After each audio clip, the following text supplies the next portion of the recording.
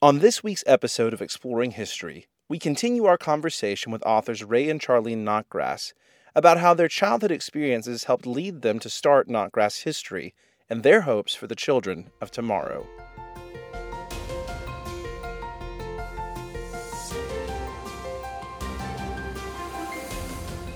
Welcome to Exploring History with Ray Notgrass, a production of Notgrass History.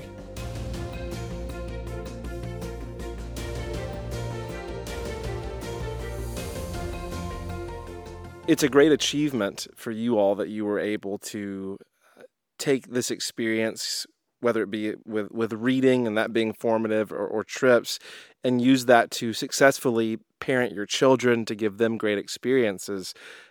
It's another hurdle entirely to look at that experience and make a decision to start a business or to do something to help other families with homeschooling their children and even influencing the way that they live their lives. So what was the transition?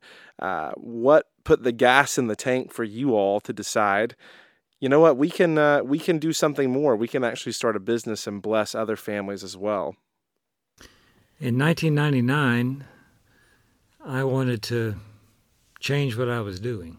And we had started in a small way to write some curriculum for churches where we were. And I remember the Sunday morning I was sitting in church right before church started, and I thought, if I could just be sure that we'd be taken care of. And then I thought, I can, because God promises that. And that gave me the confidence to step out and start something new. And so we did. Ray had been in ministry at this point for 22 years, and when he says he wanted to do something different, we wanted to continue serving God, but we wanted to do it a different way. And so we had this idea of starting a business to serve what we thought would be churches and homeschoolers. So that's what we started in 1999. We basically said, here we are, Lord, we're going to jump off this cliff. Please catch us. And he did. Charlene, you talked about the level of work that you saw in your mother as a child. How did that influence your view of starting your own business, of working hard, of kind of making it over what seems to be an insurmountable amount of work? How did that influence you? I think I was 45 and Ray was 47, as I recall, when we started the business. And we really started from scratch, literally one computer in our living room, which we later moved to the basement. And it did take a lot of work. But I had learned about hard work growing up. I had seen Mother, as I've said before, she'd be working on sewing when I got up in the morning, and she would do that till we all went to bed at 10 o'clock that night. And so I wasn't afraid of hard work, and I knew that running a business took it, that it would take a lot of time and a lot of work. I had also watched my mother's mother work very, very hard, and so that helped me be willing to do it. And I'm really grateful for their example. I know that Ray and I stand on our parents' shoulders to do what we do. And also, God has blessed us beyond what we could ask or imagine. Just this week, somebody asked us about our business. Is this what you planned for, expected? And absolutely not. We just wanted to write a curriculum that would help families help their kids serve God. And God has led us to where we are, and we are very grateful. You talk about your desire to write curriculum to bless and help families, and that you want to do that. Is there any feeling of responsibility as children of the 50s and 60s who have lived through history? Do you all view or have any feeling of a responsibility in informing the younger generation who is coming up now because you've lived through history, because you've seen that? Does it feel like that's something that you want to pass on, that's maybe forgotten as younger generations come? I grew up in the town that had in it the home of James K. Polk, 11th President of the United States. I never went there until after I graduated from high school. And that was crazy. That was, but yet I have heard lots of people say, oh yeah, I live down the street from the Alamo or whatever, but I've never been. I've just heard that kind of thing over and over again. And what a loss that was not to have that experience, that of going in, looking at it, soaking it in.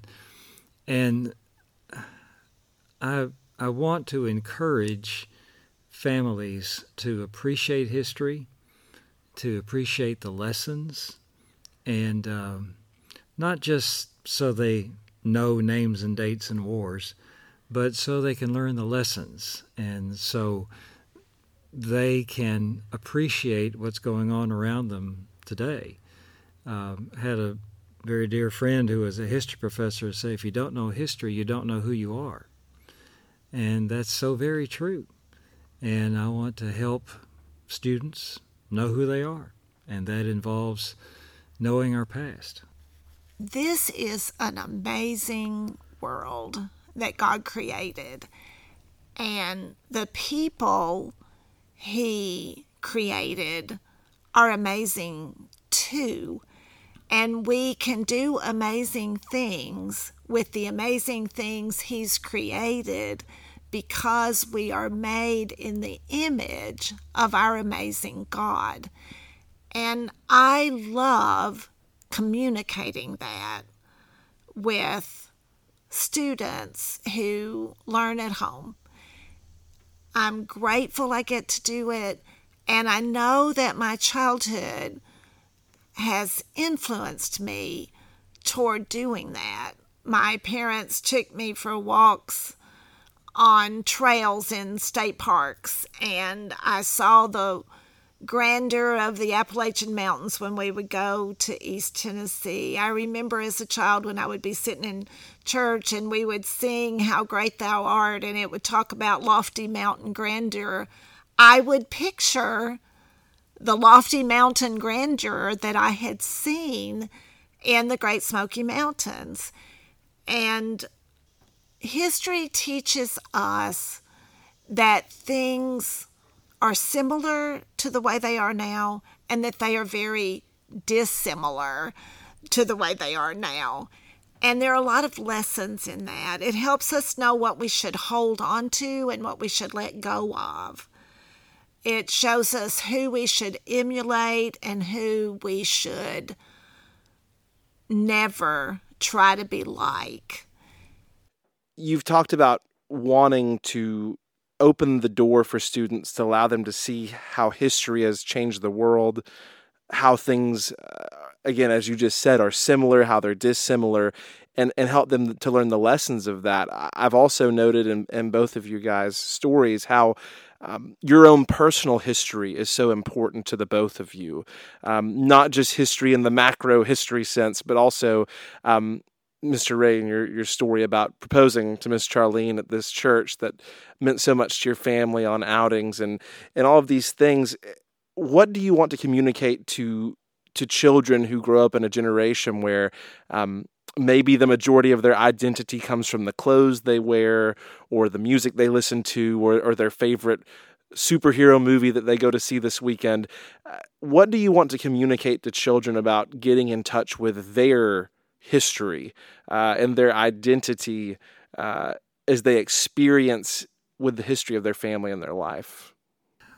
I'd want to help them see that it goes a lot deeper than that. I learned a long time ago that one of my ancestors came across the Appalachian Mountains from North Carolina in a covered wagon. And so part of my history involves the westward expansion in a covered wagon. And they eventually settled in Murray County, Tennessee, and that's where I was born. And so it's not just a story that I hear about, that I read about, that I have to memorize some facts about. It's my story. It's something that helped mold me, and so I can relate to that and come to appreciate, as I just said, who I am and how that's made a difference for me. Every person who ever lived, as I said a while ago, is somebody made in God's image. And it's every person is someone who makes choices for good or evil. Everybody is a living soul that has the opportunity to stand before God someday and hear him say, "Well done." And that has been true for every person who's ever breathed on the earth. And one thing I think learning history does is to teach us the value of ourselves and others. I think seeing how people in the past treated people, we can look at what they did and judge it. And that helps us judge ourselves and what we do. I've been listening to a book about the history of the 20th century, and when I listened to what Adolf Hitler and Joseph Stalin ordered and all the people that died because of their commands, I think about abortion now. And people looked at, a lot of people knew what they were doing and did nothing to stop it.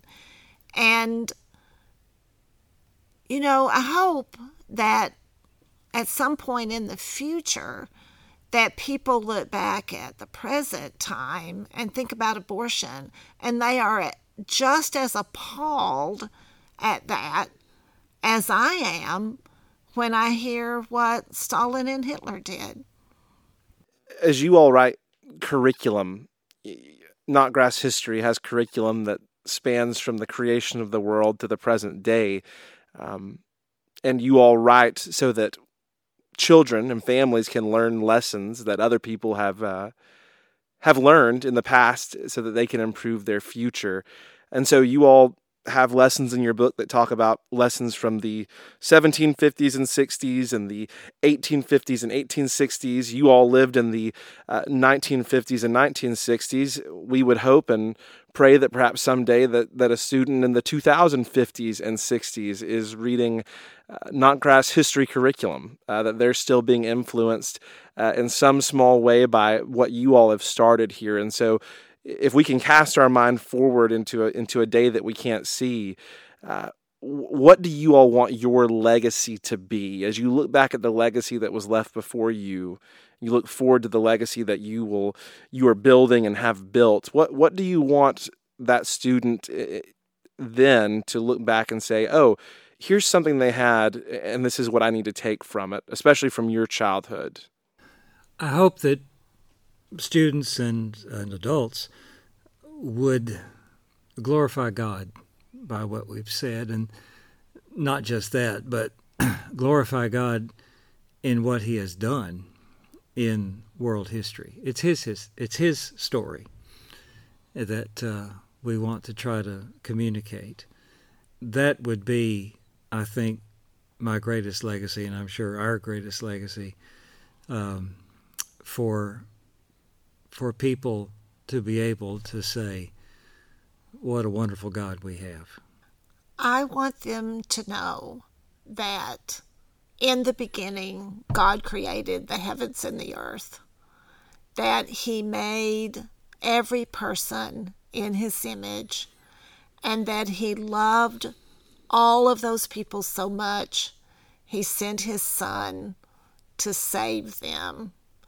And that is true for every person who's ever lived, that it is true for them.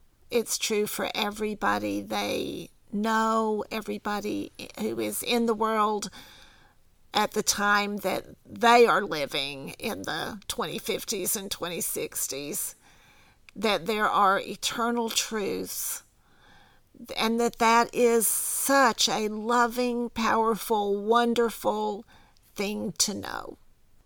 I hope that people learn that when they live by faith and when they use their abilities for good purposes to God's glory, that great things can happen. We've seen that in history, people who have invented things that have changed the world, people who have accomplished things because they weren't willing to settle, but instead they step out in faith, that this would encourage them. I can do that. I can do something that makes a difference.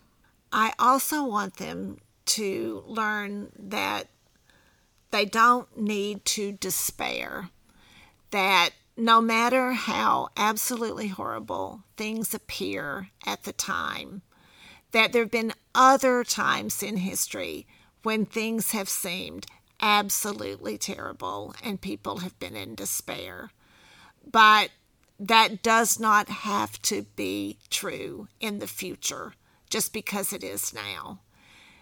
Lots of people think my time is the worst time there's ever been, but it isn't true. Things have been terrible before, but people have come out of them.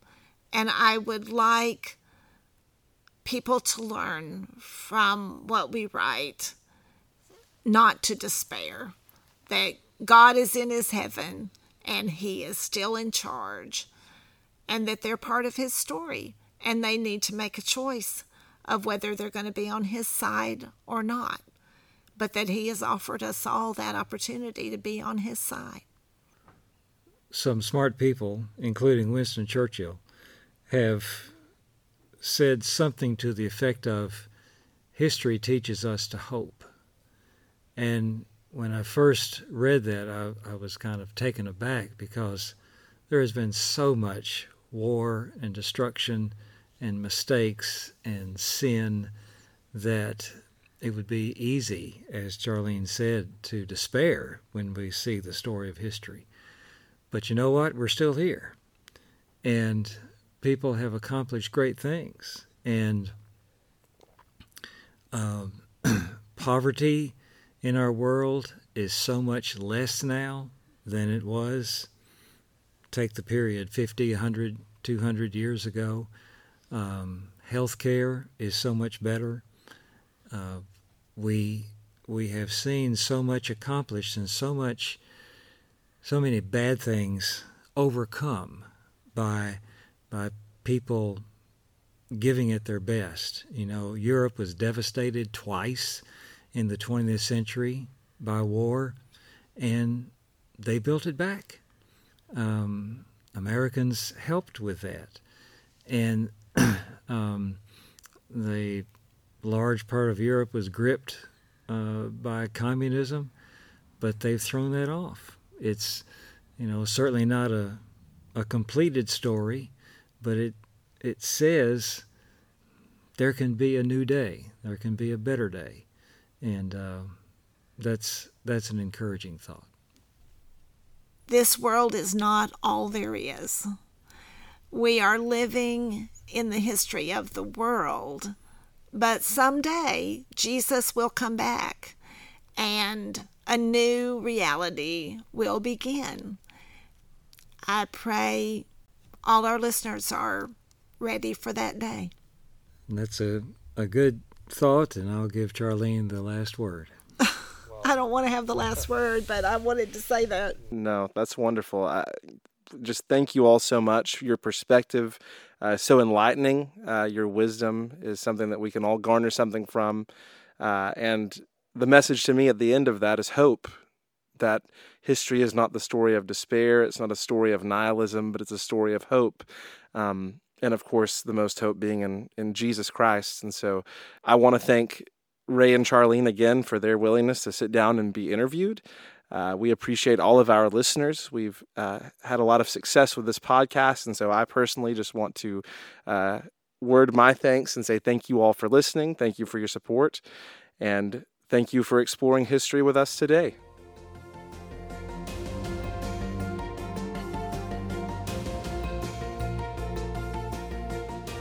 This has been Exploring History with Ray Notgrass, a production of Notgrass History. Be sure to subscribe to the podcast in your favorite podcast app, and please leave a rating and review so that we can reach more people with our episodes.